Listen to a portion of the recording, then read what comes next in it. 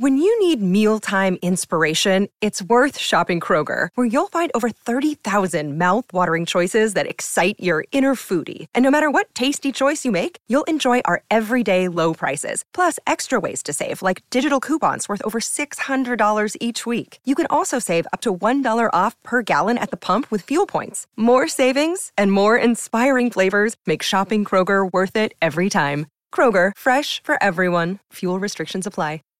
Save big on brunch for mom, all in the Kroger app. Get 16-ounce packs of flavorful Angus 90% lean ground sirloin for $4.99 each with a digital coupon. Then buy 2, get 2 free on 12 packs of delicious Coca-Cola, Pepsi, or 7-Up, all with your card. Shop these deals at your local Kroger, less than 5 miles away. Or tap the screen now to download the Kroger app to save big today. Kroger, fresh for everyone. Prices and product availability subject to change. Restrictions apply. See site for details. Welcome you to Porch Talk. This is your host, Alan, and we have a very talented guest. He's a musician. He's a composer, a songwriter. He worked with Washburn Guitars and Peavey Guitars for a time. And also, you may be familiar with some of his music from a little TV show that no one really ever watched or heard anything about, some kind of show called Duck Dynasty, and many more. Today's guest is Tony Pasko. Tony, how you doing? I'm great. How are you? Thank you for the great intro. That's awesome. Yeah, man, dude, I'm doing well, and man, I gotta tell you, man, it's an honor to have you on today. Thank you for having me. That honor's all mine. Thank you. I appreciate it. Well, right on, man. Well, I wanted to kick this can down the road with just opening up. You're a Chicago guy. I am. Do you got any kind of biases when it comes to a good pizza or a good hot dog? Yes. Anybody from Chicago will tell you, Chicago pizza is the beginning and the end all, New Yorkers will tell you, they have pretty good pizza. But when it comes to pizza, Chicago, I hate to say it, but see, everybody always gets confused with Chicago pizza. It's always the thick pan pizza. People are always, it's too much, it's too big, Mm-hmm. But Chicago's actually known for more of a thinner crust pizza. That is a certain type of Chicago pizza, but most Chicagoans, we're not eating that big thing. You know what I mean? So, yeah. But yeah, you go downtown and there's a place called Due's or Uno's, right downtown in Chicago. Best pizza. It's fantastic. And then hot dogs. Now, we're known for hot dogs here. The Chicago hot dog. People have been known to get arrested and to do many bad things if you put ketchup on a hot dog. In Chicago, Ooh. On a hot dog. A Chicago dog has mustard, relish, it's got the celery salt, it's got all the other stuff, but giardiniera, all that kind of stuff, hot peppers, but not ketchup. That's the one thing you can put on just about anything in Chicago, but not a hot dog. That's great, man, because I know, down here, we'll do imitations, and you lived in Meridian for a time, so you're familiar with it. But we'll say we have Chicago deep dish pizza, and like my friends from Chicago is like, brother, that ain't it. And then someone will be trying to sell you a Chicago dog, and like you said, ketchup, brother, that ain't it. No, it wouldn't fly in Chicago. They take it so personally. I swear, I have seen people. I mean, they just refuse. I have seen tourists come into hot dog places, and where's the ketchup? And they're like, there's the door. Mm-hmm. No soup for you. We're that militant about our hot dogs, but everything else, it's just in good sport. It's in good fun. We're also known for beef sandwiches too. If you ever want, there's this place on my favorite place every time I go home. It's on Ontario, north downtown of the city. And it's called Mr. Beef's. I love this place. If you're on a diet, forget it. Chicago is no place for diets. But this place, it's a big, you get that thin sliced beef. and you get it with the extra juice and you get it with the hot Jardinere on there. Man, you bite in it. If it's not dripping down your arm, you're not doing it right. It is a messy, beautiful sandwich. Amen to that, man. Well, Yeah, before we make everybody hungry, I know. Right? uh, I'm home. let's get started with your story, Tony. Tell me a little bit about you. Did you grow up in the Chicago area? I did. I was born and raised in Chicago. My dad was a professional musician, Okay. and back in the '60s, and his kind of claim to fame was his band was the house band at the Playboy Club downtown Chicago back in the '60s. Okay. So I came, so that's what he did, and then he got rid of that kind of life, and then he kind of retired to the church. And then when I came up, and he met my mom, kids and all that kind of stuff. When we came up, my dad kind of left that world behind, but he was always a musician. He was always in bands. So growing up for me, it was always around. My dad was a lead singer drummer, so we always had band practice at our house. So I'm used to having instruments all over the place and having band practice. My mom said when I was a little kid, I would be down there. They'd be playing, going through the set, and I'd be on the couch sleeping at 5 years old. And she's like, how can he sleep with all this, racket going on and stuff? But I loved it. I just, for me, that's Oh, I knew early on that's what I was gonna do. it was always music for you then, huh? It was always around, and my dad was a huge influence. I mean, I can't understate that enough. He was really my guardian, my guide. He was the end all for me. I just wanted to do it because he was there, and it was a way for me to hang out with him and stuff. And even when I was learning, and I was a horrible musician, and I couldn't keep up, and I couldn't play with his band or anything because they were all like phenomenal musicians. But when you're a kid, and you're just trying to learn how to play guitar or something. Where I originally I wanted to be a drummer, and my dad, in his infinite wisdom, I had no hand and foot coordination, I guess. So I my don't either, dad, dude. yeah, right. And so I'm jamming on his drums one night, and I remember he came in and he goes, if you play drums, then we can never jam together. So why don't you play guitar? And Hmm. then this way we can jam together, which is his like nice way of saying drums are not for you. You don't have a kid. Go try something else. But then guitar, I just gravitated to. And, Yeah, man. I remember early days, man. I was 15, and my best friend, he was playing the local talent show at our high school. And man, he just let it rip with "Proud Mary" by Creedence Clearwater Revival. And I remember just going home that night being mesmerized. And I told my grandmother, I was like, I gotta I gotta play guitar. I want to rock. And yeah. at that time I grew up playing baseball, and I would play one more season of baseball before I would hang up the mitt and the bat, and it would just be music for me from then on. And even in working, I was always trying to be conscientious about like what kind of work I would do because I wanted to protect my hands because guitar was such a big part of my life that I wanted to make sure I took care of my hands because like I really couldn't imagine not being able to play. Oh, I know. Actually, I was the flip side. I wish I was athletic. I love baseball. I grew up when we were in Chicago. When we grew up, I grew up like a few blocks from Wrigley Field. So, Hey, yeah. So I grew up on the north side. Big Cubs fan, but I had no talent. I was a terrible baseball player. I loved it, but hmm I was horrible at it. So for me, music was the only thing. I had no other talents. I mean, I would have loved to have been an athlete, but it wasn't in me whatsoever.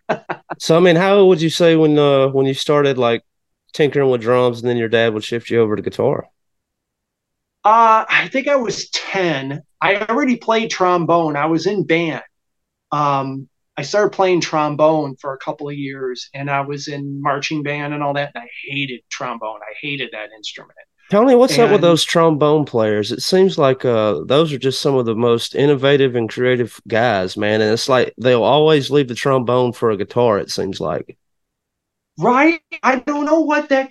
Yeah, trombone reads bass clef, and guitars treble clef, and I don't know what is for me. When we were in school, they were like, "Oh, you have long arms, so you get to play trombone." I wanted to be a saxophonist because my dad always told me that the saxophone guys got all the girls. So I Right. was like, well, I'm going to play the big Barry sax. It was as big as me at the time. I wanted to be like that guy, and my dad loved New Orleans jazz. I mean, he was just addicted to it. So I grew up like listening to a lot of horns. So, but all the great horn players, they were saxophone at the time, or trumpet, and they put me on trombone, and I was like, oh, come on, man. And I just never, and I was good at it, and they made me first chair, and I was just like, oh, I just didn't want to do it. But when I saw Hendrix play the Star Spangled Banner in the Woodstock movie, that was it. I was like, okay, whatever that is, I want to do that. That's it. I want to be that guy. I just idolized Hendrix. So that's when everything changed. And that's when my dad was kind of like, here I have a guitar, because my dad played many instruments. So we had guitars and stuff around. So that's when he was kind of like, here, take it, try it out. And I was left-handed, so I kept turning it over, and he kept saying, no, no, no, no, no, play right-handed, play. And I'm like, well, it's more comfortable to me the other way. And he's like, no, no, no, no. And I wanted to be Hendrix, so I wanted to play left-handed. Mm-hmm. And he said, no, your left hand's your strong hand. He goes, it's hard to press the strings and stuff. He goes, if you play right-handed, you'll never have that issue. And I never did. He was so So, right. Tony, I'm left-handed, and when my grandmother took me to the music shop, it was DC Music here in Columbus, Mississippi, downtown. And I was talking to the cat at the time who was running the store, and he was sizing me up, 3/4 full body, acoustic, electric, and we landed on a great Alvarez that I still own to this day, and I still enjoy playing it. And he was like, "Well, you're left-handed, but I recommend that you learn to play right-handed." And let me tell you why. He said, if you play the guitar left-handed, when you get around other musicians, you will always need to have your guitar with you because most people are playing right-handed. And he said, on top of that, just like your father said, he said, all your dexterity and strength is going to be on your fret hand. So that's going to put you at a heavy advantage toward other players. Yeah, that's what my dad said. So you're the only person I've ever met. So you play right-handed, Mm-hmm. and you're a lefty. We're so rare. I have never met another guy with that. How old were you at that time? I was 15. Oh, okay. See, that's fantastic. So we both had somebody that said, no, no, no, try it this way. And it's awkward, right? I mean, it was really awkward for me to do it that way. But, Yeah. the practice, the easier it gets, Yeah. And I mean, like, still to that advice, man, I can't tell you like how many times, we would be, at a high school party at the bonfire, and I didn't have my guitar, but a buddy of mine did. And, every time that would happen, or, later in life in college, up in a dorm room, I wouldn't have a guitar, but there would be a guitar there. You know, I could play just because I took that advice. That's see, that was the same with me. But I write right-handed. They made me learn. They made me like sit like this when in school, because they told me you don't want to be a lefty in a righty world. So they made me write right-handed. I Hmm. have the worst penmanship you have ever seen. I write like my wife says I write like a serial killer. Oh no. Yeah, and I write weird like this. People say, "Why do you write like that?" Because I think I wanted to be, because I was ambidextrous as a kid, so I used to write in color with both hands, and I still do to this day. But in school they made me write right-handed, and it's weird to me, so I write like this, like a lefty, Yeah, and dude. it's really what they do. Now, my sister, she was 9 years younger than me. When she got into school, they got rid of all that. So now she's a lefty, and she writes the proper way. Yeah. I just remember being left-handed in school, and I don't know how your desks were, but I mean it was made for a right-hander. So you had the armrest, but a left-hander, your elbow was Yeah, just hanging it was hanging in the sky. And then during this time, man, we didn't have like they have all these things now for left-handers, but your hand, if you were writing in a three-ring binder, you were always fighting with the rings. And then Yes. if you were writing in pencil, you were always smudging behind whatever you had done. Yeah.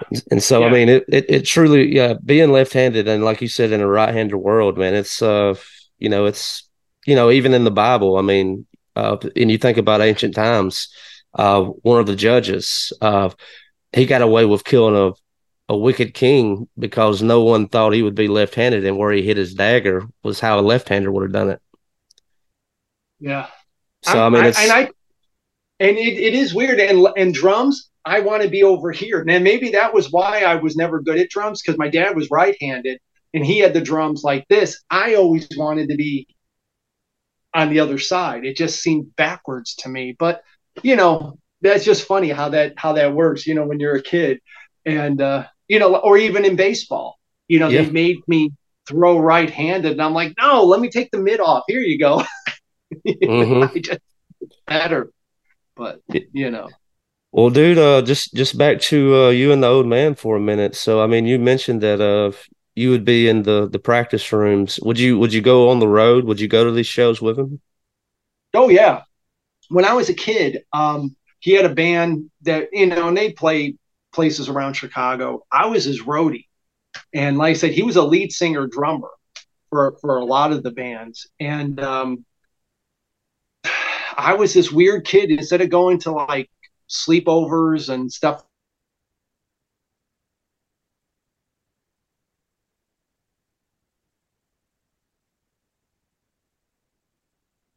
10 years old, and I'm setting A's and I'm dealing with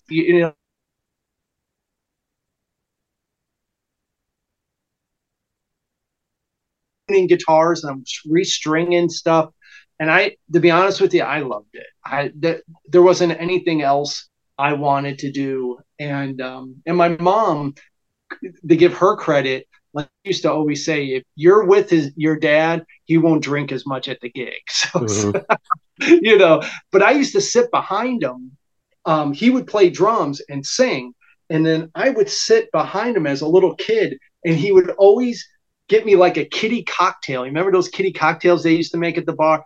Because that was like my drink. And then he'd Hmm. have like his beer or whatever, and then I'd have like a little bowl of popcorn or something like that. And I would sit behind him, and if the stick dropped, I had a stick right there for him. Or, I mean, I was that kid. I would sit behind him while he was playing and stuff. I just loved it. But it grew me for later. It was just in me. I just had that. I got bit with that bug early on, I guess. Yeah, man, I couldn't imagine like just to be exposed to such musicianship at a young age and really learning the craft. What were some of the lessons and values that were being instilled in you at that time from him? Well, the one thing I can honestly say is I never got, like, when I got into bands, when I got to be a teenager and stuff, and I got into my own bands, all these guys we'd go to like to a gig, and they're all at the bar and they're all over here, or you know what I mean? They're partying, they're hanging out with their girlfriends, and I'm like, guys, you realize we have to go and play. We have sound check. We got to make sure everything is tuned. Your gear's not set up right. For me, it was always the job. My dad never made me feel like this is a party. You know what I mean? The gig was never, it wasn't the sex, drugs, rock and roll thing at all with him. To me, it was school's in session. You have a job to do. You have to set up my drums. You have to make sure this is, and you have to run these cables, and you have to tape them down. And, I had like a list of things that I had to do. So for me, he was always like, it's up to the people to have a good time. We're here to provide the entertainment, to make sure they do well. And then he also would kind of fill me in later, like, well, if the bar doesn't do well, they won't hire us back. So if the owner doesn't make money, if we're not bringing people in the door, so then I started saying, oh wait, this is a profit deal. You know what I mean? This is a business going on here. So that's when I started realizing, I started seeing it so when I got in the band, then for me, it was like, we have to promote it. We have to get people in. We have to, make sure the bar does well. We have to make sure this happens. So for me, that's how my mind worked. It was Yeah. get the job. It was how we made money. And that's what he taught me was, when you go into a place and you book a gig, it's your responsibility to make sure you put on a great show for everyone else. It's up to make sure everyone in the guy, and he goes, you don't play to the people in front. He goes, you play to the guy in the back. And he goes, if that guy's rocking, everyone in front of him is having a wonderful time. Yeah, man. And I was, oh, okay.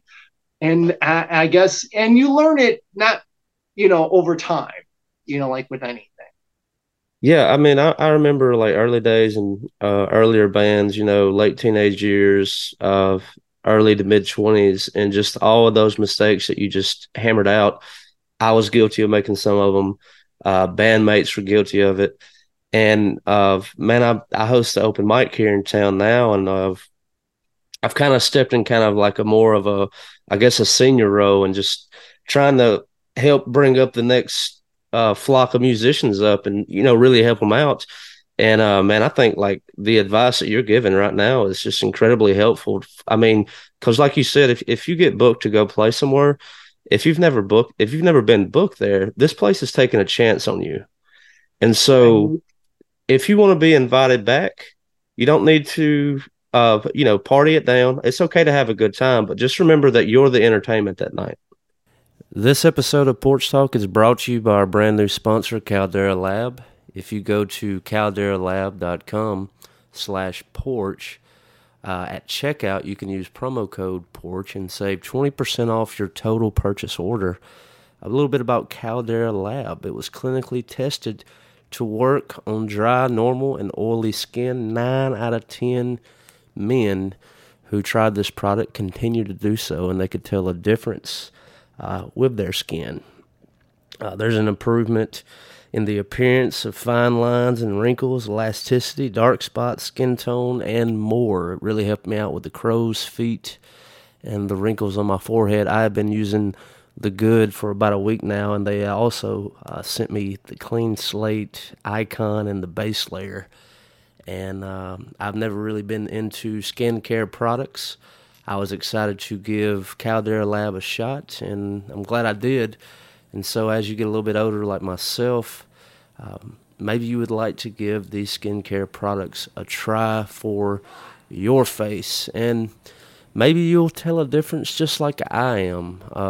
I'm 32, but I'm currently looking about 23. So look out for me. Once again, if you go to calderalab.com/porch, use promo code PORCH, and you'll save 20% off of your purchase order. Back to the show. So, I mean, it's tough. And so, man, well, just to move your story, you had something you wanted to add? No, I said it's a job. That's how I always saw it. It was the work. It was the job. And one other thing my dad used to say, like you just brought up, if it's your first time at a place, they're taking, like you said, they're taking a chance.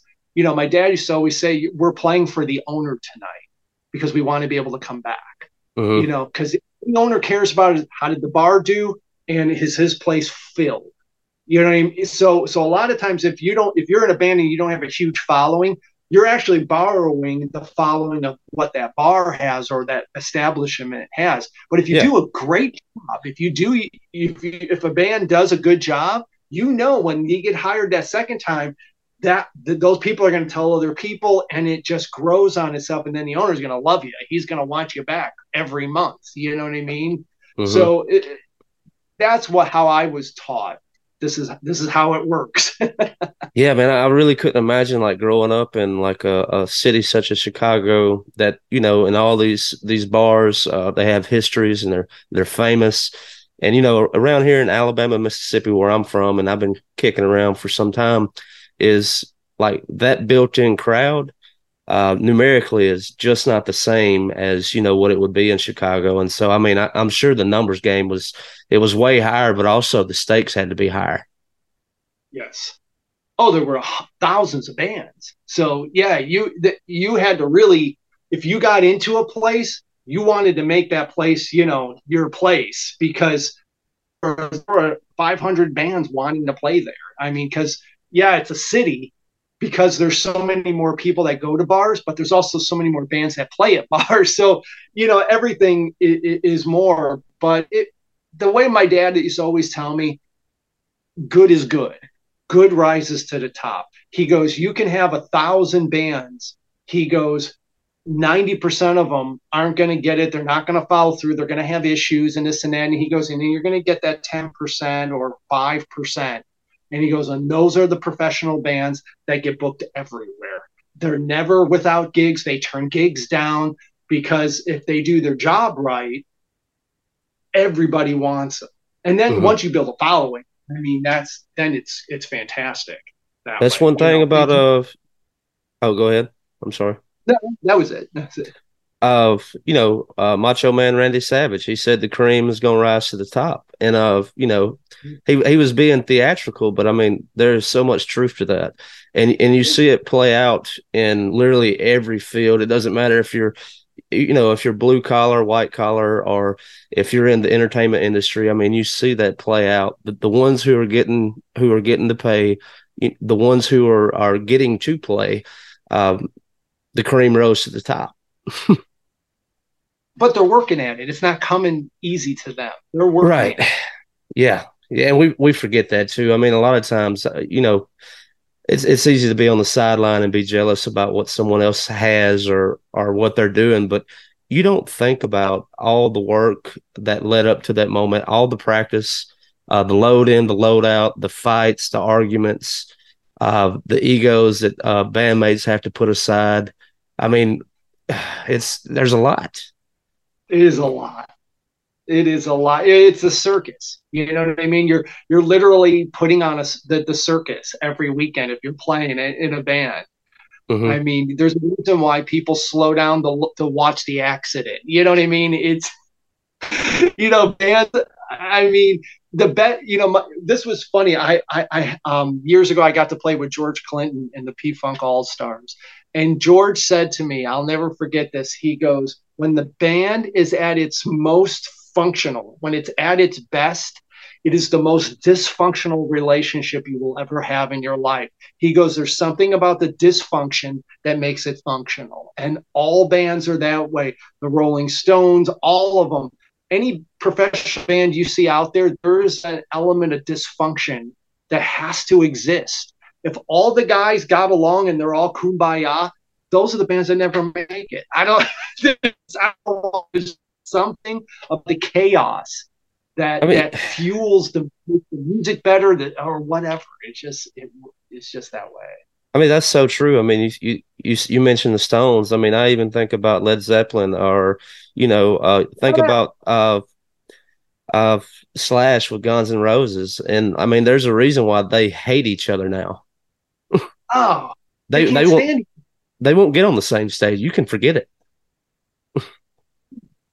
And so, I mean, that's so true. Look at the success they had because of it. I had a band years ago back in the 90s, and I swear to you, it was a disaster. The band, we got signed to Warner Brothers. We almost kind of hit, and we were opening for a lot of popular bands at that time. I have to tell you, I'm really glad that band, we imploded. It's that typical story. But I couldn't imagine those people still in my life today after all these years. Me and the drummer, we're still tight because we always got along. But the other people in the band, if I was still tied to them because we had some kind of hit or success or something, after all these years, they're terrible people. They were horrible people then, but after all these years, it would be even worse. So in a way, it's kind of like, gosh, some God or somebody saved me from, it made that band kind of go away and move and have better experiences, because if that band hit and I was still tied to them today, I'd be miserable. Who knows? I mean, I'd be I'd be drinking myself. I don't know what I'd be doing. Yeah, man, I get it. So I guess walking it up to there, like, after as you would grow up, you're being the roadie for your father's band. What would life look like for you coming out of high school? Was there any interest in going to college, or would you go to study music, or what would you do? I did. I went to Columbia for a short time, and I took music and I took some studio courses and stuff when I was there. And what happened when I got out of high school, I got a little scholarship. I was in art, and everybody thought I would go into art, and it just wasn't in me. You know what I mean? So being a professional like graphic artist or something like that, I just lost all the drive and the interest and stuff. And like one of my friends I graduated with, he works for Disney now. He's an animator for Disney, and we were in the same class. So everybody thought, well, he and I would do kind of that thing. I just didn't have it in me like he did. He was, I mean, really talented, and he just had that drive. Me, my only focus was I'm getting into a band. Once I get out of high school and I'm done with all this, I'm going to get into college. I'm going to take some courses, and I'm going to really learn what I want to learn, what I think I need, because I wanted to be a professional musician. I didn't know what that meant, but I knew that's what I wanted to do. So I knew I was going to get a band together. I knew I wanted to record. So I needed to take studio classes. I knew I wanted to get into the music industry. So I needed business courses and stuff like that, or theory. And I knew I had to teach. I read music and stuff already, but I just needed that. I knew it was going to be music. And I remember my dad, we had a huge argument because he was dead set against me going into music. And I'm like, how dare you? After all these years, you've been my biggest influence as a musician, and now this is the path you kind of prepped me to take, this path, and now you're telling me not to do it. And in his defense, at the time, he was kind of like, this is a hard road. You know what I mean? Why don't you go, be an entertainment lawyer? You know what I mean? As a dad, as a father, he was thinking, no, I can't see you in clubs and just sweating it out and all like I did. He goes, it's a nowhere dead end type of thing for a lot of musicians. It is. And but as a 17-year-old kid, I wasn't having that. I was like, no, man, you don't know what you're talking about. Yeah. I'm doing. And I went and I did it, and it was hard. And like I said, I took some studio classes. Thank God I did have the area. Chicago at that time, I really had to say, this is the early 90s, and grunge was just kind of breaking and everything at that time. And I had a theory class, and my teacher was Dr. Kimo Williams. He was my theory teacher. And I'll never forget, I sat in my first day in my theory class, and I was in a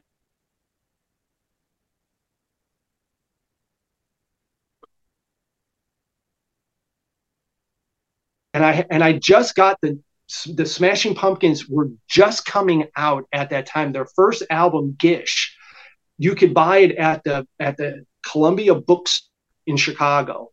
And I still have that CD still to this day. CDs were brand new at that time. And I remember I had it in my class because I bought credit. And I remember sitting in class, and he said to me, the teacher said, "Oh, that's Mr. Corgan. He took this class 2 years ago and failed." And he goes, and now he's got some band. You're never going to hear from him again. And I was like, you're wrong, old man. You don't know.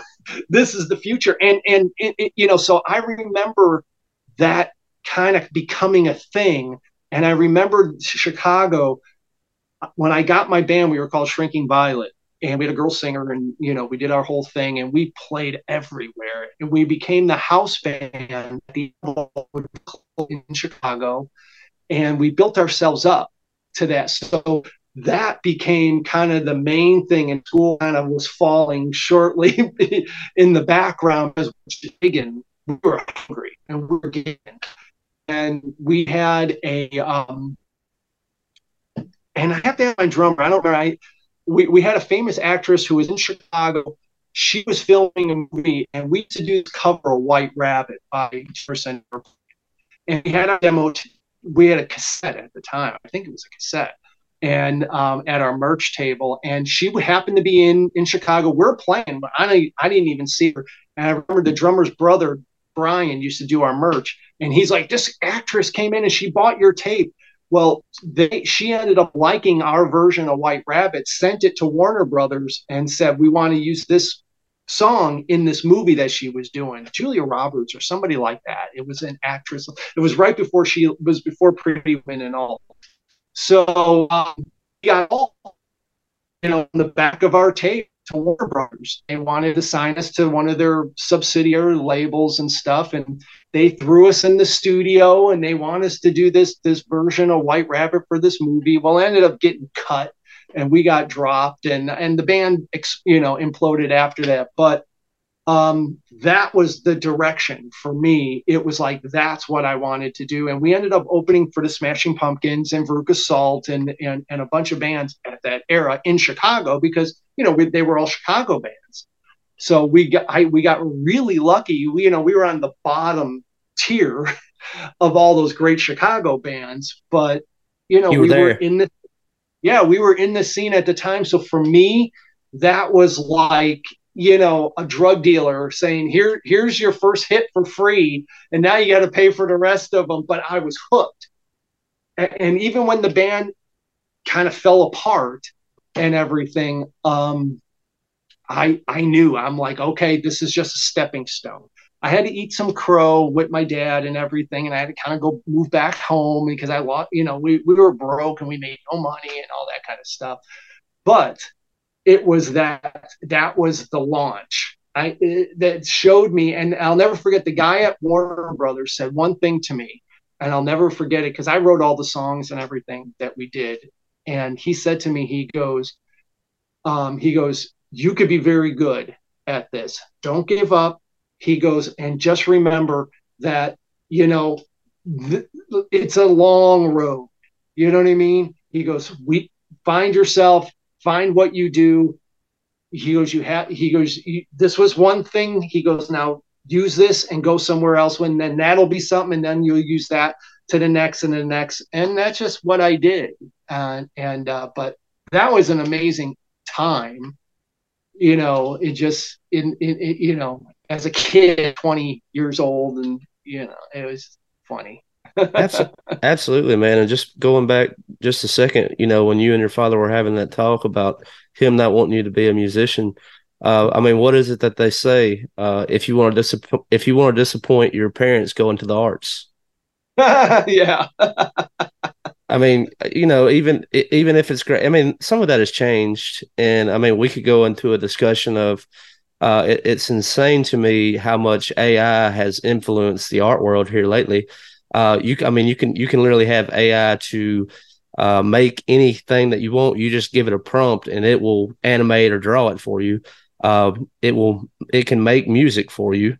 I would argue it's soulless, and I don't know if it'll do well, but what were people saying back when hip hop was coming up and they were just using drum beats?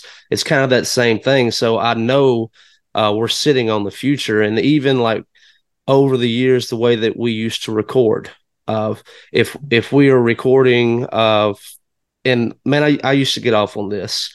I made a Porch Talk record during COVID, to where I traveled the Southeast and just recorded musicians in their kitchen or in their garage with that lo-fi sound, because I was obsessed with the way that these musicians would talk about how they got a particular sound off of a particular song. It's like, oh, you want to know how this drum, how we got the drums to sound like this? Or, and you even saw that in the recent Bohemian Rhapsody movie about Queen, all the crazy things that they were trying in the studio just to change the way their sound is. And so, man, I'm real curious to see, what the next 5 to 10 years holds for us. I think personally that, and I always tell younger musicians this, Yes, we have technology. Technology is a tool. That's all it is. It's you still have the creativity. You know what I mean? Like my only disappointment, to be honest with you, Dark Side of the Moon was made with no technology.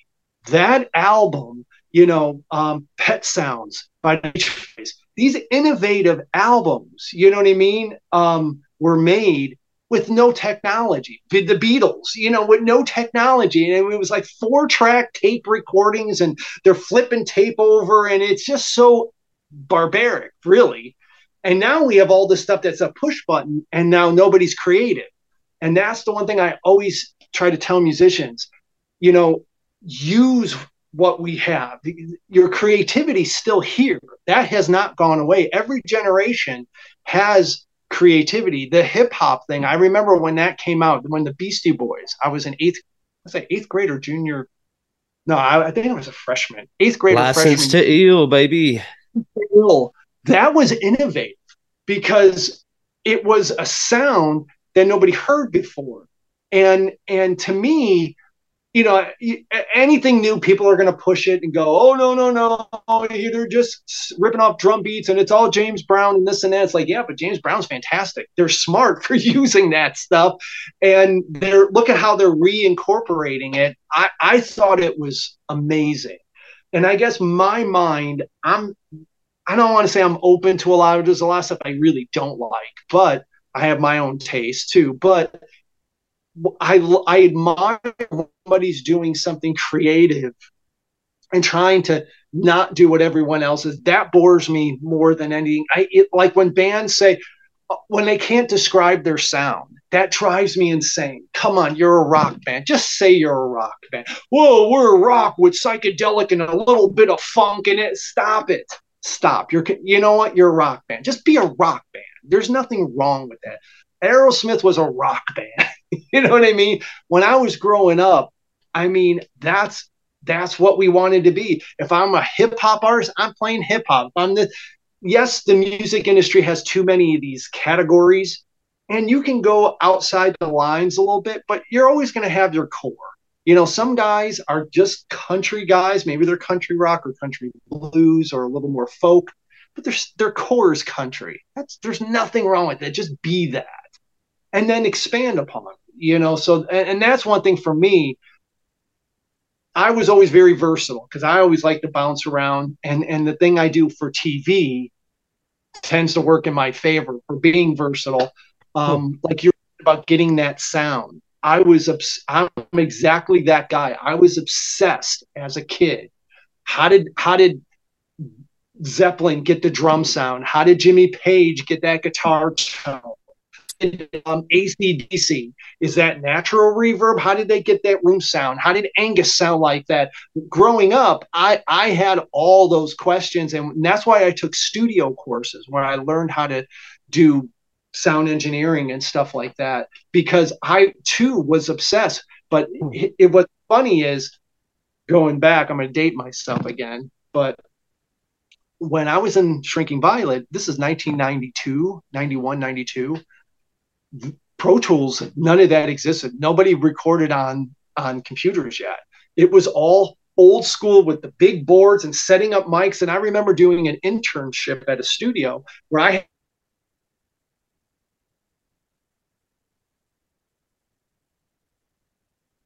you had to line the machines up so they're together and all that. And I remember doing that. And then I remember my second year of college, I took the studio course, and my teacher said to me, I'll never forget this. He walked in the first day and he said, everything that I'm about to teach you is going to be outdated next.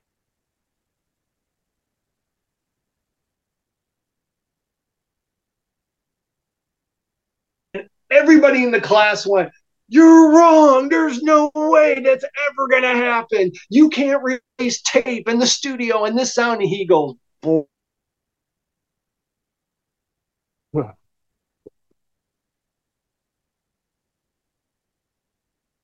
Next year, like 93, 94, ADATs came out and all this other stuff. And all of a sudden I was like, oh my God, he was so right. So I had to jump on that and learn that. But today, for what I do, everything I do is on a computer and a laptop and everything. I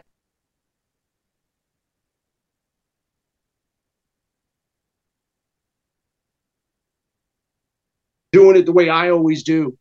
And I think that's a mistake.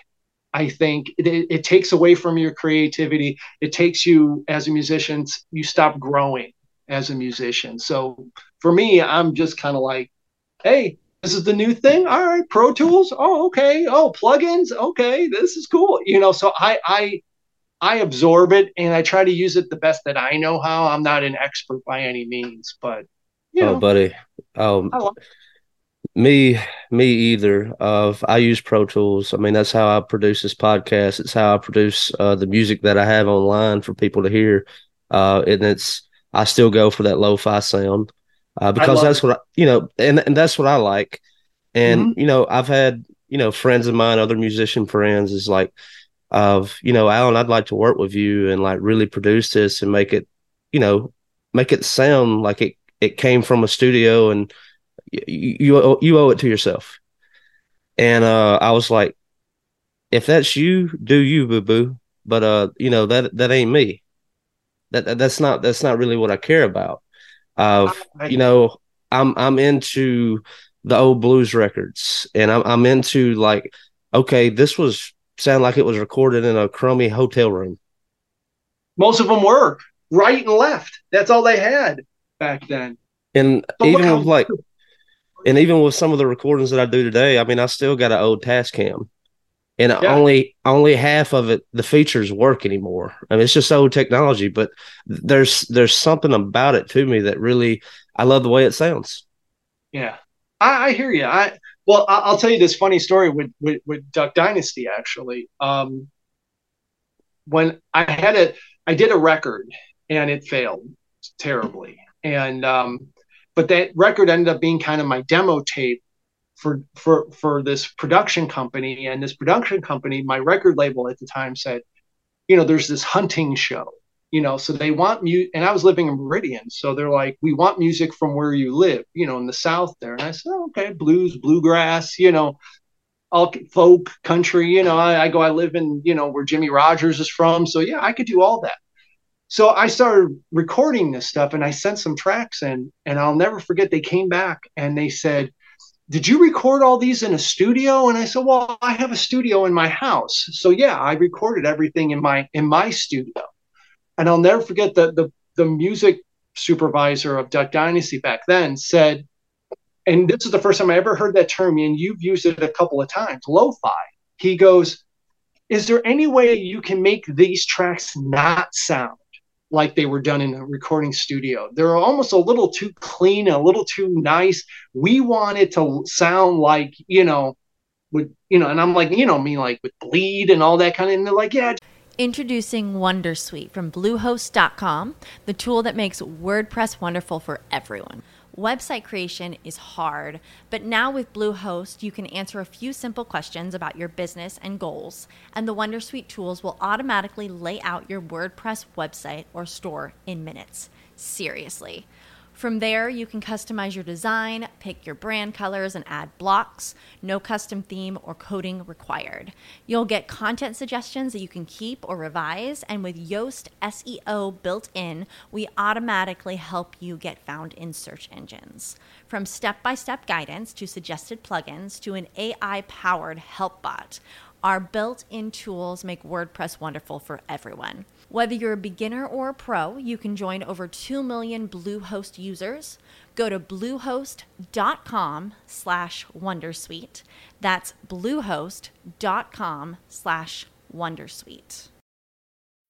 When you need mealtime inspiration, it's worth shopping Kroger, where you'll find over 30,000 mouth-watering choices that excite your inner foodie. And no matter what tasty choice you make, you'll enjoy our everyday low prices, plus extra ways to save, like digital coupons worth over $600 each week. You can also save up to $1 off per gallon at the pump with fuel points. More savings and more inspiring flavors make shopping Kroger worth it every time. Kroger, fresh for everyone. Fuel restrictions apply.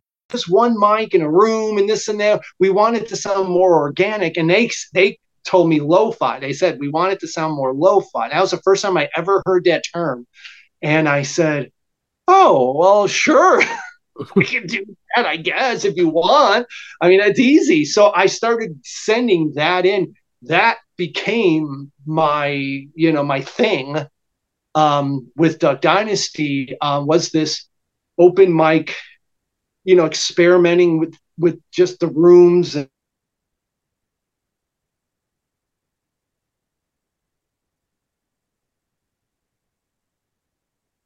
stuff in studio. So I had that. So that kind of came back to me where I'm like, oh, I'm micing stuff again. And I had a guest bathroom in my studio in my house in Meridian, and it had these really tall ceilings. And when you go into the guest bathroom, it just echoed. And I was like, man, I'm recording all kinds of stuff in this bathroom. And sure enough, I mean, a lot of that, what you hear is not a plug-in. It is that bathroom with these tall ceilings, that echo that you hear. It just had a very cool sound in that bathroom. And I mic tons and tons of things in that bathroom. And, it's just kind of funny now. You watch Duck Dynasty, and it's like, yeah, that's me playing banjo, sitting on the commode in that bathroom. That's how I got that reverb sound, or like that kick drum that you hear a lot of times. You would hear this certain kick that I did in Duck Dynasty. Mm-hmm. You know what that is? This was the best thing. Again, I'm from Chicago. I'm living in Mississippi. I have winter boots. A lot of people in Meridian don't have boots, but I had them in the closet. So I was like, well, I want to do this click. So I put the click on, Pro Tools, and I put the click on of what I needed. And I went to that bathroom, I mic'd it, and just a 57.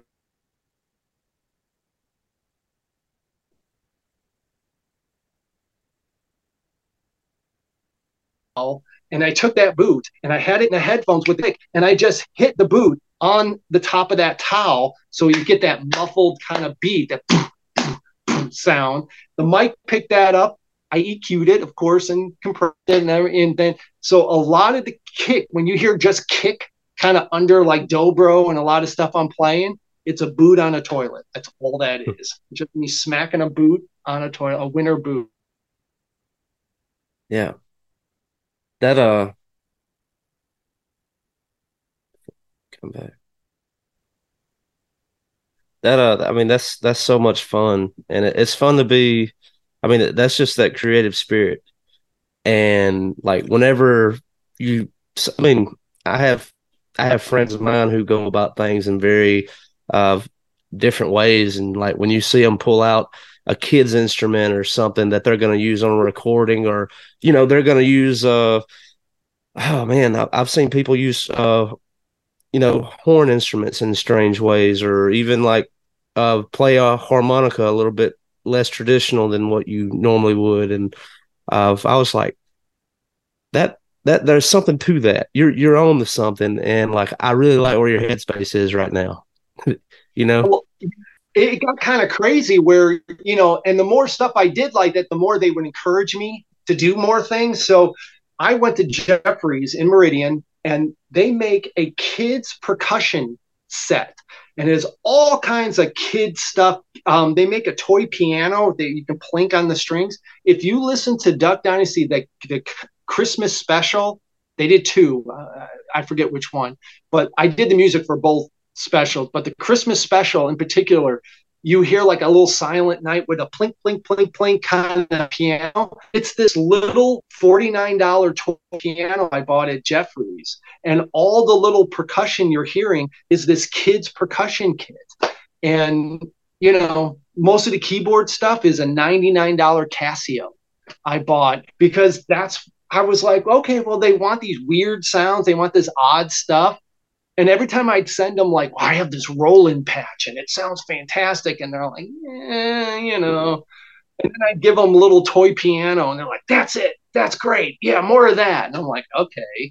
So it was fun. I have to say, I wish more shows would challenge me like that. But they were wonderful. I ended up, that became a kind of a sound that they wanted. What other doors would that open for you as far as shows? I remember, Duck Dynasty back before it was on A&E. and then A&E picked it up, and it seemed like everybody in the world was watching it. And so, I mean, like with you being on the credits, I mean, that had to open up other, places like A&E or different people who were producing content. Be like, hey, we got this guy named Tony Pasco. He's he's knocking it out of the park on this. Do you think you could use him? You know? Well, and how that works, like I said, I was signed to a label. The guys that own my record label was down. They Chip High and those guys. They owned my record label, so they were the ones that when we got the Duck Dynasty, the guy who was the music editor was just a friend of theirs. So they started sending him all these tracks. So, and I wasn't the only one. It was me and a few other writers. So that did Duck Dynasty, and you're right. We came on board on season 2. A&E picked them up on season 2. They were on the hunting channel or something before that, but they didn't have any of the music came with them because of some licensing issue. So we ended up having the right for the first season that already aired, and then we had to write for season 2 and stuff, and it did. And I'm telling you, it's funny. They told me it was a hunting show. We had no idea it was going to be what it became. I mean, when we did the opening episode of season 4 of Duck Dynasty, I mean, we had 11.8 million people watching Duck Dynasty. No big deal. We broke a cable record for the most watched reality TV show at that time. I don't know if it still is, but it was insane. But you're right. Then I got caught off guard, to be honest with you, because I'm just doing the work. I'm just recording and I'm sending stuff in. And they needed tons of tracks. I mean, they would call me on a Friday. I remember one, this is honest to God truth. I'm in the car.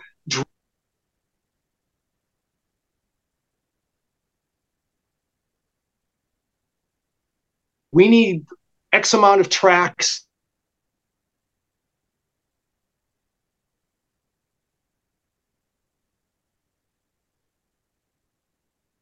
And you can't say no. You have to be, all right, hon, let's make a quick dinner and get back. And I got to get back to work. And I've probably done for Duck Dynasty alone, I think I'm around well over 1,200 tracks for all 11 seasons that I did for Duck Dynasty. It was a lot of work, but yeah.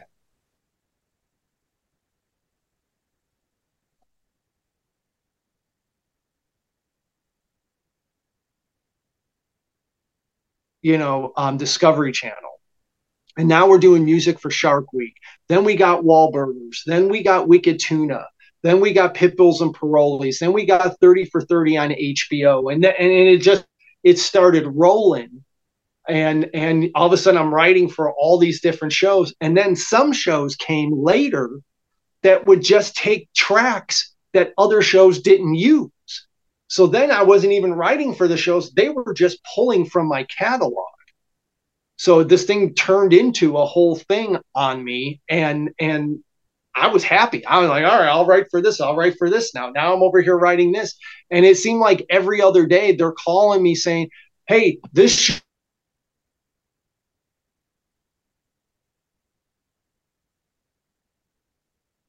and another guy goes, hey, they want, hillbilly music for over here, and they want this over here. And it's like, all right. And you just say yes and you go with it, because I know how it is. Before I had all that, people asking me for stuff. So I just took it as I could, and I just, plugged away, and it just kind of built upon itself. So I did a little over 30 TV shows over these last few years, and Duck Dynasty is really the biggest one. And now when it went off TV, then it went into syndication.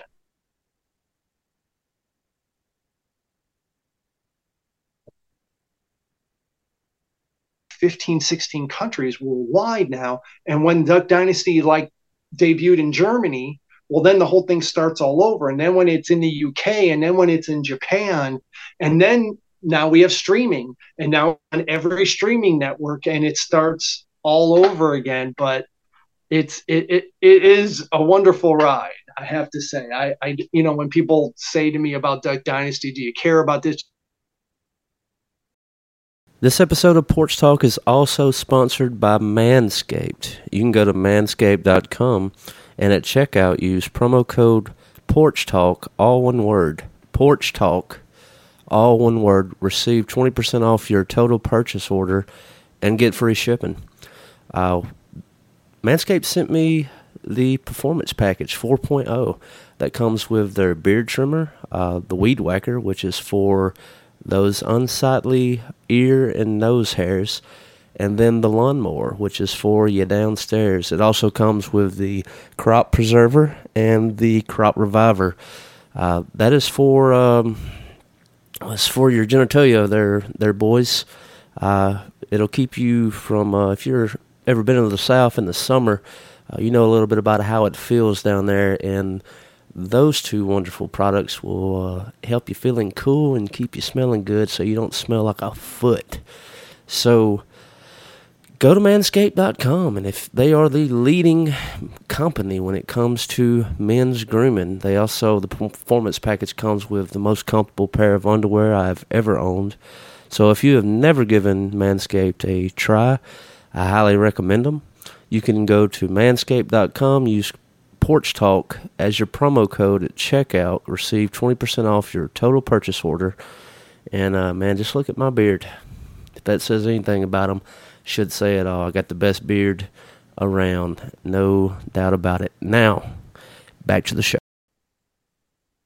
I wanted to back up a little bit, Tony, back to Columbia, and what would happen after that, and how would you get hooked up with Washburn Guitars? How that happened, I was doing a clinic. I was teaching a lot, and that's how I was supplementing my income when my bands weren't making any money or anything. So I would work in music stores. I worked in music stores for many years, and I would teach, give lessons and stuff. So I had a student that came up with this practice thing. They were called finger weights. And they were these weighted rings that you would wear on your fingers. And when you would do your scales, it would strengthen your hands. Kind of a neat idea. So he asked me if I would, he started this little business called finger weights. So I went and I did some trade shows playing, with these finger weights on my fingers. And I was doing this little clinic thing, and this guy came up to me and he's like, how come you're not playing a Washburn guitar? And I'm like, I don't own a Washburn guitar. This is the only guitar I own. This is all I have. And he goes, well, stop by the Washburn booth. He goes, you need to have a Washburn guitar. And I was like, oh, okay. So I was just thinking maybe for the show, they were going to lend me one. And he did. He let me, play a couple and stuff. And his name was Larry English. And he was the vice president of U.S. Music, which owned Washburn. So we were all from Chicago. And I remember he said, why don't you come out to Washburn? It was outside of Chicago. It was in Mundelein, kind of a suburb outside of Chicago. And he's like, come out to the factory. I'll give you a tour. We'll have lunch. And I'm like, wow, that's cool. Okay. So I drove all the way out there and I met with him, and he gave me the factory tour and showed me how they make the guitars and all this and that. And I met this guy, Doug Reynolds, who ran Randall amplifiers, because they were also Randall. And Doug was, more my age and stuff. And he was a really cool guy. And so we had lunch and everything. I'm like, these are the coolest guys ever. This is really neat. Larry says to me, he goes, do you know what a product specialist is? I said, I have no idea. What is that? He goes, what you did for finger weights, I want you to do for Washburn. I need you to go and play our guitars and our amps, and you need to talk about why they're so great and what you like about them and don't like, and blah, blah, blah, blah, blah. And I was like, I can do that. Sure. Yeah. I go, that pays, right? He goes, no, it's a full-time gig here. I'm offering you a job. And I was like, that's amazing. So I get hired. Now, the problem was the owner, Rudy, who owned Washburn at the time, he had this rule. Anytime anybody gets hired, other than a management type of position, you always start in sales. So he said to me, I'm not sending Tony out on the road until he has sales experience here and he knows how we sell guitars and all that kind of stuff. So I was a little like deflated because I'm thinking I'm getting hired for one thing and now he's putting me in this other position. But I got in it and I said, well, I worked in music stores. I know how to sell guitars. Well, he wanted me to learn their way. So he put me in this cubicle, and for like, I don't even think it was a year, I started selling over the phone, talking to dealers, and talking about the guitars and stuff. And my numbers were really good. I loved it, to be honest with you. All day I'm sitting around talking guitars with music stores and hanging out at Washburn, and these guys were really cool. So finally they said, okay, we need to send Tony out. So I started traveling.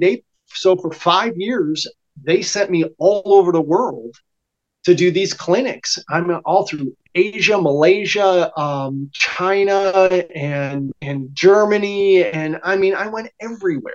They sent me, Australia, they sent me to do these clinics.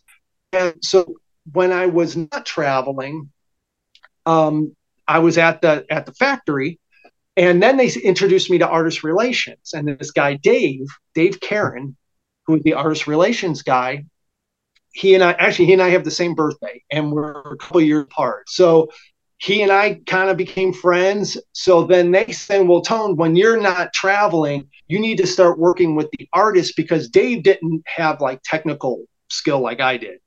So I'm whatever they need. Well, I didn't realize they had Dimebag Darrell, Nuno Betancourt, they had Kiss, they had Anthrax. So all of a sudden now I'm hanging out with these guys, helping them with their rigs. I'm hanging out with Dimebag Darrell, setting up his guitars and going to clubs and talking to his techs, and it turned into this whole thing. And I'm like, okay, I like this. I'm not in a band, I'm not performing, but this was a whole other side to the music industry I didn't even know existed. And Dime, I got to know him, and he was like, well, if you're doing clinics on my guitars and this and that, well, you need to learn this. And he would show me stuff. He'd sit me down and he's like, hey, here's how I play this, and you need to learn this. And when you're doing clinics, you need to tell people I showed you this. And I'm like, all right. Okay. And then I'm sitting with Nuno Betancourt. Nuno Betancourt's giving me a guitar lesson and stuff and showing me how to. So when I would go out and do these clinics, then I could talk. Hey, I was just hanging out with Nuno and he showed this. People were just like, oh my God, really? Yeah. Yeah. People get really starstruck by that. Well, it was wonderful. And then you find yourself that you're kind of on that same level as them, because now we're working together. I'm hanging out with, Danny Donegan from Disturbed. And so we're hanging with all these kinds of people, because now I'm hanging in artist relations. I'm playing, I'm doing the trade shows. These are the guys that Washburn deals with. So I got to learn quite a bit, and how to be kind of like, in more of a helping, type of position, where it's about me. I'm not on stage being Rockstar Tony guy. It was really cool working with these other guys. And I learned so much. Dime, that no one's going to tell you. He's probably the most naturally gifted guitar player I had ever met. Out of all the famous guitar players I have ever met, Dime, I did a lot of autograph signings and clinics with Dime, and he gets so drunk because he'd drink these, sevens and and he'd be so drunk. I remember one time we were doing an autograph sign and I had to hold his hand so he could sign his kids, because that's how drunk he was. I mean, he was just all hunched over. But any kid, and he loved kids. Anytime a kid would come up with a guitar, he always had this rule: I'm not signing your guitar until you play a riff. You have to play, Pantera riff or something like that. And these kids they all knew, hey, I better come with my A game. And these kids would play it, and he just would love that. But I remember one time he could barely stand up. He took this kid's guitar, we plugged him in. He played Eruption better than Eddie ever played it. Stone drunk. I mean, the guy could barely stand, but he could always play. He had like perfect pitch or something. The guy was a freak of nature on the guitar. And he played Eruption. I remember standing just 10 feet from him while he's doing this, crowd full of people. And we're all like, are you shitting me right now? Are we really seeing this? I mean, he had the it factor. And that's where as a guitar player, it humbles me because I'm like, okay, I may be pretty good, but I'm not that. That is God-given talent. Yeah, man, I could only imagine like just being in those shoes, and you are in somewhat of a sales position, but you get to approach these musicians as a musician. And so instead of like trying to sell them a product, like you were able to talk shop and connect with them, on like a different level. And it's similar like with this podcast. Is like I'll listen to interviews I've done in the past, and I'll hear them get on another podcast, and I'll listen to that, and like the exchange that we had here on this show was so much different than what they got done on that show, and I was like, we just had a different connection, Yeah, and that's wonderful. That's how musicians relate. That's why certain good bands sound, when they get a new member, all of a sudden there goes the sound. It was that 4 guys made that sound. You put a 5th guy in or another guy, then it changes. Mm-hmm.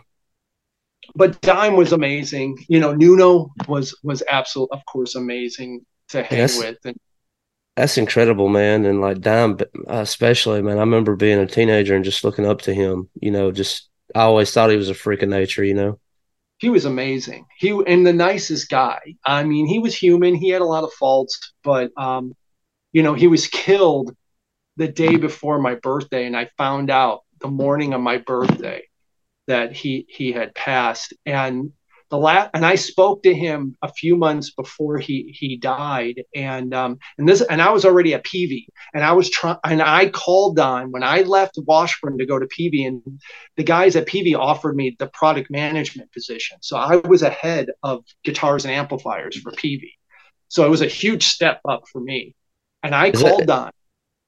Oh, go ahead. I'm sorry. Go ahead. I called on when I got the job at PV because I knew how much he idolized Eddie Van Halen, and we had Eddie. So I called Dime. I'm like, Dime, come on, just come over to PV, and we'll hook you up. And I'll never forget. He said to me, he goes, man, you got Eddie, you got the king, you don't need me. He goes, I like to be the big fish in a little pond, He goes, but I love you. He goes, congratulations. You're going to kick ass. Tell Eddie, I love him and this and that. And that was the last time I talked to him. And then it was like 6 months later or whatever it was, I woke up and it was my birthday. I'll never forget that. And I found out that he passed. He got killed. And I was like, oh, that was horrible. Mm. But he was really liked him. Well, tell me a little bit about the transition from Washburn to PV, and I'm guessing that's what would lead you to the state of Mississippi, where music began in this United States. And what's funny? That's exactly what Hartley said to me when I interviewed with him. I didn't know anything really about PV. I mean, I thought it was good gear and everything. I didn't really know anything about Hartley PV or anything. When they flew me down for my interview, I had no idea I was going to sit with Hartley PV. And I'm sitting in his office, and I was kind of freaking out a little bit. And I'm sitting there going, this is hard. And, Hartley's bigger, larger than life kind of personality anyway. And he talks like this, and, he's got his whole thing. And he made that exact same claim where he said, you know what, you're from Chicago. You may think you know something about the blues and about music and stuff. He goes, I'm going to tell you something. It all came from here. You know the aftermath. You don't know what came before. He goes, if you take this job and you come down here, I'll show you how it all started. What did that mean? What did that mean to you? I mean, like, that sold me. I was like, here's one of the icons of the music industry telling me he's going to show me where all this happened. I had no idea. I didn't know about Jimmy Rogers and all this other kind of stuff. All I knew about Jimmy Rogers is that Leonard Skinner did Tea for Texas. You know what I mean? But I didn't really know any of that stuff. I knew that Muddy Waters came from Mississippi and B.B. King came from Mississippi, and and Buddy Guy came from Louisiana, but it was all from down here. And I didn't know. So I made the reverse track down from a music standpoint, and Hartley did. He opened the floodgates, and he let me run with the whole thing. Unfortunately, I think I was a little more than he was used to. I came in with the attitude that it's better to ask for forgiveness than for permission. And Hartley's all about ask for permission kind of guy. And I just ran off the rails, and he had to come after me a couple of times, like, stop. But I waited so long in my mind. I felt like I waited so long to get to that position that now that I had it, I was going to use it to its fullest potential. And I think I did. If you look at the products I came out with in the 5 years I was at PV, yes, we lost Eddie Van Halen while, just as I came on board, but that was a done deal. I had nothing to do with it. Thank God. I got no blame on any of that. But the first guitar I designed at PV was he said, Eddie's leaving, take the Wolfgang and make something else out of it. And I'm like, oh, great. Now I'm going to be known as the guy that ruined the Wolfgang.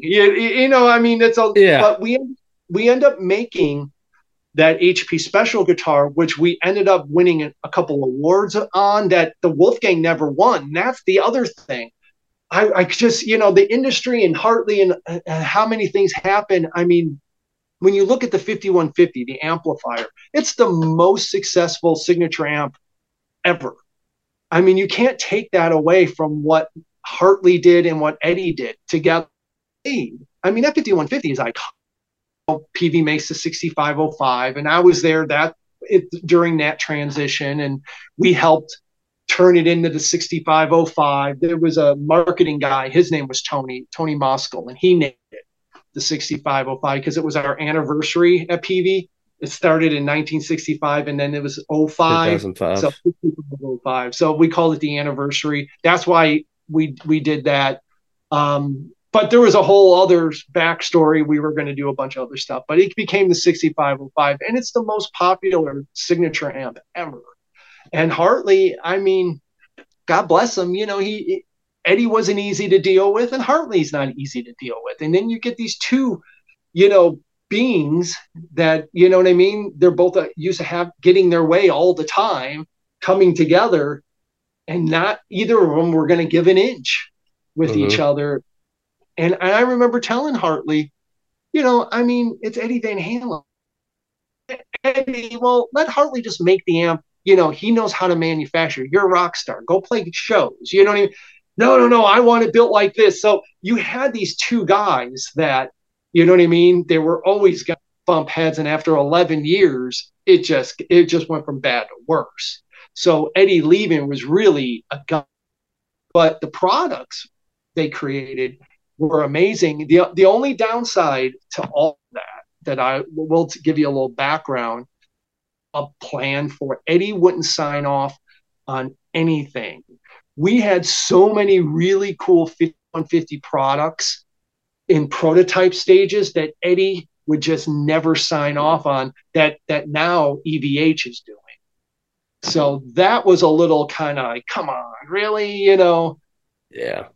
We had this rack, and I played it. It's fantastic. We had this rack, and it ended up becoming the Viper amp, now the modeling amp. But at the time, it was a 5150 rack, and it was tube. It was a 2 or 4 rack space rack. It was huge. And it was the 5150 sounds. It was every Eddie tone throughout his career with all the multi-effects, everything built into a tube rack that you could put right in. And it was MIDI, foot switchable, all that kind of stuff. And Eddie went in and he programmed a lot of it. He had it and he wouldn't sign off on it. And I'm like, that was a home run waiting to happen. I mean, it had all the wet, dry, wet stuff. It had everything, like Boss now has that 5150 thing. We had that years ago at PV. We had all that in a rack, and it was tube, and it was the 5150. We had a 5150 power amp that the rack would have gone in. I mean, we had the whole thing at the time, plus other amplifiers and all the pedals and all kinds of stuff. And Eddie just wouldn't sign off on it at the time. Man, and I'll tell you this just about PV and going to the remaining juke joints and places where the blues still happen, such as the Blue Front Cafe, or even around Oxford, Mississippi, of at the Foxfire Ranch. And when I think about PV, my first amplifier and my first electric guitar was a PV, and there was a reason for that. PV, it was a very iconic thing to be playing. I mean, like you said, I mean, it used to be Eddie Van Halen, and you would look at the people who played PVs, and therefore you wanted to play PV. And when I got older, and I really got invested in the blues, and uh, I wanted to know the blues, and I wanted to know what made the blues. And when I started digging into what an electric blues sounded like, everywhere I went, it was PV. Yeah. That was how they got that iconic sound. Yeah. And so, I mean, shout out to, PV for that, man. I mean, they were. Yeah. Hartley's an amazing guy. I will never say a cross word. Now he's as faulty as the rest of us, and he's made a lot of bad decisions, and he's human like the rest of us. But look what he built, and look what you know what I mean. I give him a lot of credit. He and I, we had, when I left, he took that very personally, and there was a bunch of other things that took place and stuff. So he and I didn't talk for a long time, but then we came back, and we always had the music together. He's a huge lover of music. People don't realize, to do what he did. He really wanted to be a rock star himself. He just didn't have, like he'll tell you, I didn't have any of the talent to do it, but I could make equipment and I could make amps, and this thing, he just had that technical thing in his head. But he loves music. He's very knowledgeable about blues and folk and country. He loves it all. He grew up during that era of when rock and roll first started, and he'll tell you going to see Bo Diddley, where he literally had to cross the tracks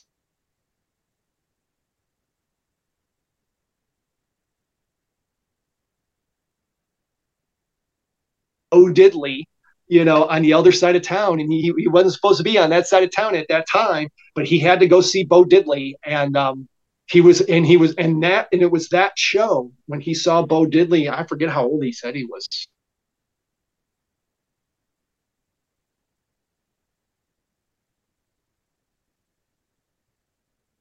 He's a wealth of knowledge when it comes to all that. He loves music. So I have a lot of respect for him.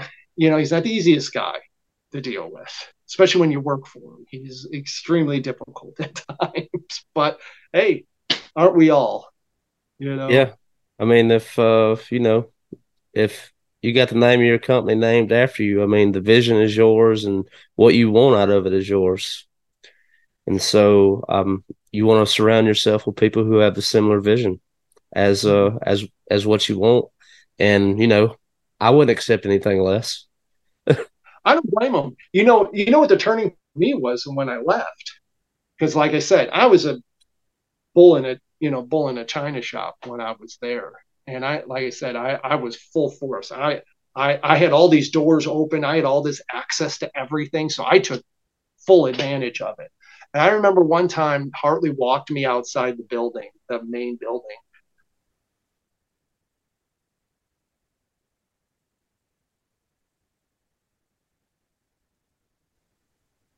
And I went, you're absolutely right. I totally get it. He goes, you work for me.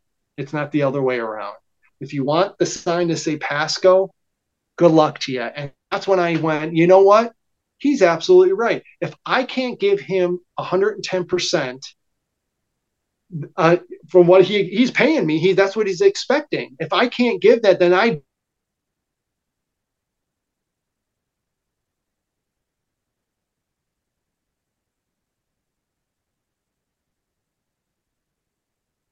if you had your own business, why couldn't other businesses hire you to do all the stuff you learned how to do at PV and Washburn? He goes, you have this resume.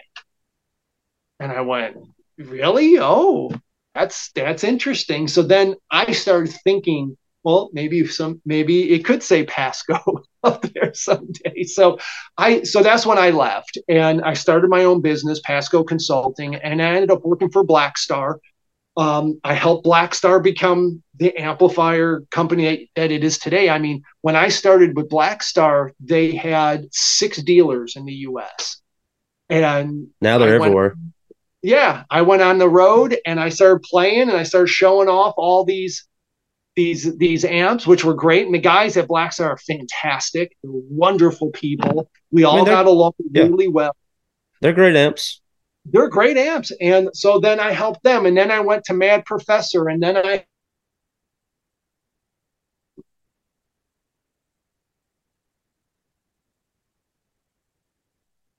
was doing a trade show for Blackstar. I was at an AM show.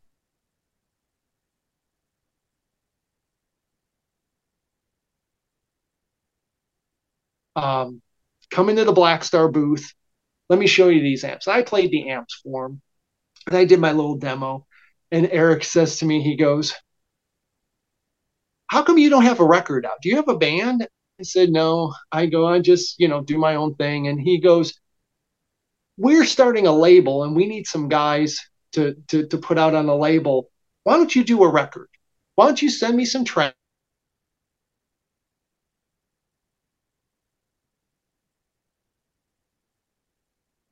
Do that.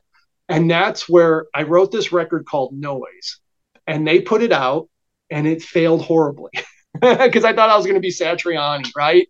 And I just worked with Satriani when I was at PV, so I'm thinking, I could do Joe, I could be Joe, so I did this whole weird record called Noise and it failed horribly. And but like I said before, that album kind of became my demo tape. And how that album came about was I sent Eric all these tracks, these demos that I did in my studio at the house. And he came back and I had every intention of putting a band together and going into a studio to record these. Mm-hmm. And he came back and he's like, hey, who's doing all this for you, all this production? And I said, dude, that's me in my house. And he goes, well, who's all playing? And I said, that's me playing all the instrument. And he goes, you're doing this album on your own. And I said, no. I'm going to bring in a bass player and a drummer. And he goes, you don't need it. Do this yourself. He goes, if this is going to be a Tony Pasko record, make it all Tony Pasko, produced, arranged. He goes, do this yourself. Don't rely on other people. Just knock this out. He goes, this is really good quality. He goes, what, you run Pro Tools? I said, yeah. He goes, well, any studio is going to have Pro Tools. He goes, just make it yourself. And that's what I did. I made the whole thing myself. I made a lot of mistakes on it. I should have had, in all actual, retrospect's 2020, right? I should have brought in a producer to kind of come in and edit me along the way. Yes, this, not so much, but no, I was the producer and I did everything, so I put out this record and it failed. And that's okay because it ended up becoming this demo tape for this production company. And that's how I got Duck Dynasty. And then it just rolled from there. So because I could do all my own production, that's when the guys at Warrant sat me down and said, listen, maybe putting out records like you're not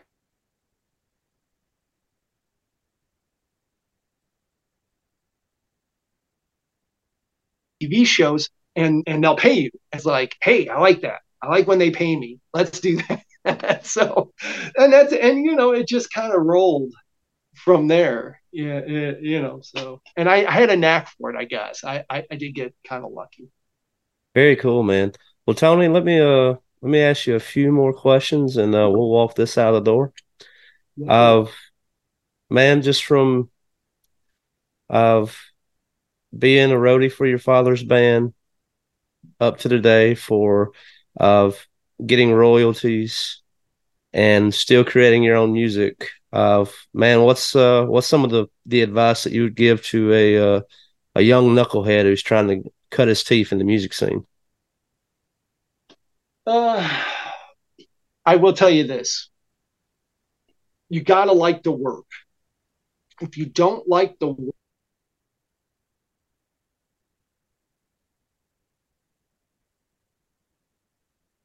you got to get into the trenches. You got to like that part of the industry. You can't be afraid that I'm always going to fail. If I'm not on stage playing, then I'm not. Some road to stardom isn't a straight line. Road to stardom takes many twists and turns and ups and downs. And what I would say is, so when you're trying to create a music career, you want to kind of give yourself guidelines to the fact that, learn everything, learn other people's parts. If you go to audition,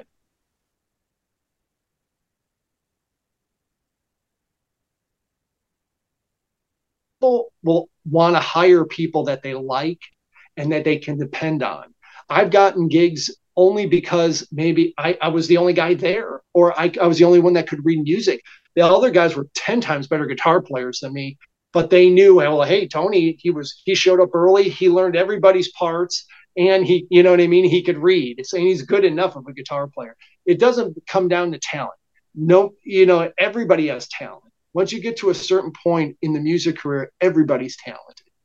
It comes down to, do I like you? Can I depend on you? Are you going to stab me in the back as soon as somebody else comes along? You're going to keep me, you're going to let it becomes that part of it. So you got to learn how to talk to people, how to relate to people. You got to keep an open mind. You got to have that work ethic about showing up and doing the job. You may get a gig where you don't have a tech.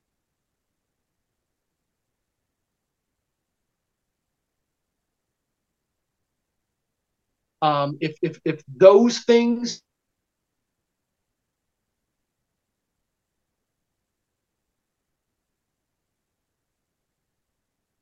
fall into these pitfalls.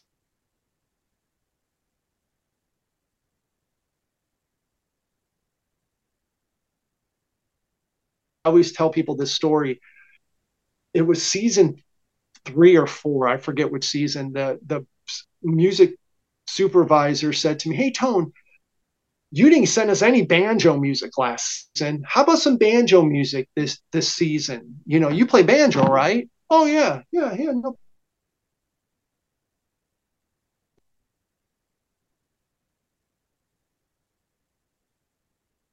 I never played banjo ever in my life. My father-in-law all of a sudden owned some Baldwin banjo he had in a closet. I pull it out. I pull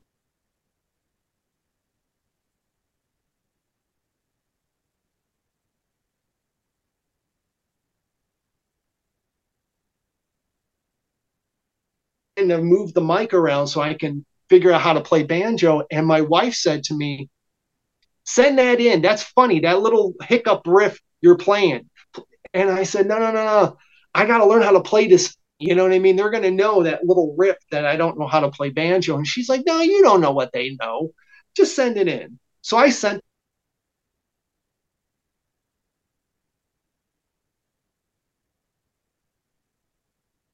hiccup, that little hiccup banjo thing you see with Psy. That became kind of his theme music.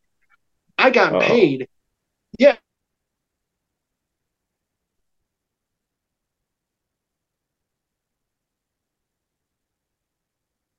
And in this glorious banjo playing, instead of this pink, pink, pink kind of thing that I did. But and realize was when you put it on screen and he's walking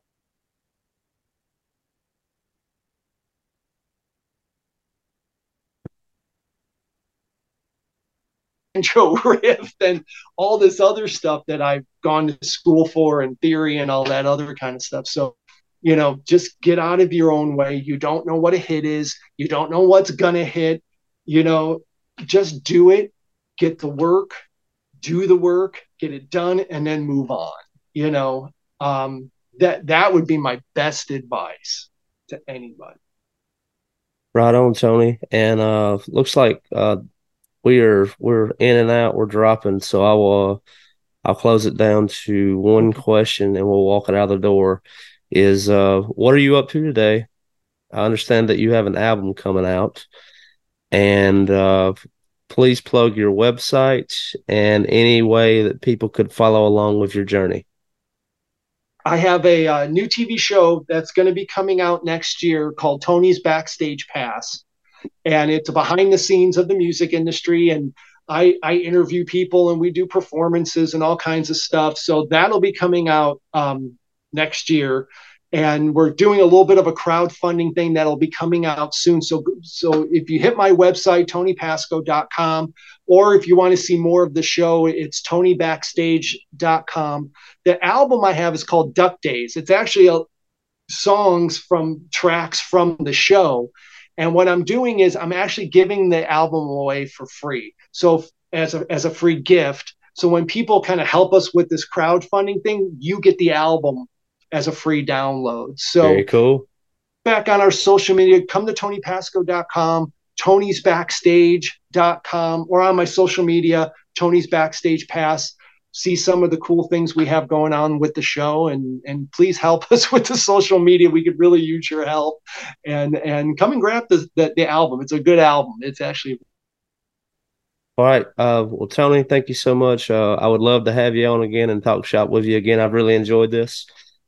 I have. Thank you. And I guess this will do it for us this time. TonyPasko.com, everybody. Go support him. Tony Pasko Backstage Pass. Is that right? Yeah, Backstage Pass. And next time you are watching a rerun of Duck Dynasty, you know who made all those quirky sounds. Yep. Thank you so much. I appreciate it. Yes, sir. Mother's Day is almost here, and you can get her the most beautiful time-tested gift around. A watch she can wear every day from Movement. Whether mom's into classic dress watches, rare and refined ceramics, or tried and true bestsellers, Movement has something she'll love. And right now you can save big on the best Mother's Day gift ever with up to 50% off site-wide during Movement's Mother's Day sale at mvmt.com. Again, that's up to 50% off at mvmt.com. When you need mealtime inspiration, it's worth shopping Kroger, where you'll find over 30,000 mouth-watering choices that excite your inner foodie. And no matter what tasty choice you make, you'll enjoy our everyday low prices, plus extra ways to save, like digital coupons worth over $600 each week. You can also save up to $1 off per gallon at the pump with fuel points. More savings and more inspiring flavors make shopping Kroger worth it every time. Kroger, fresh for everyone. Fuel restrictions apply.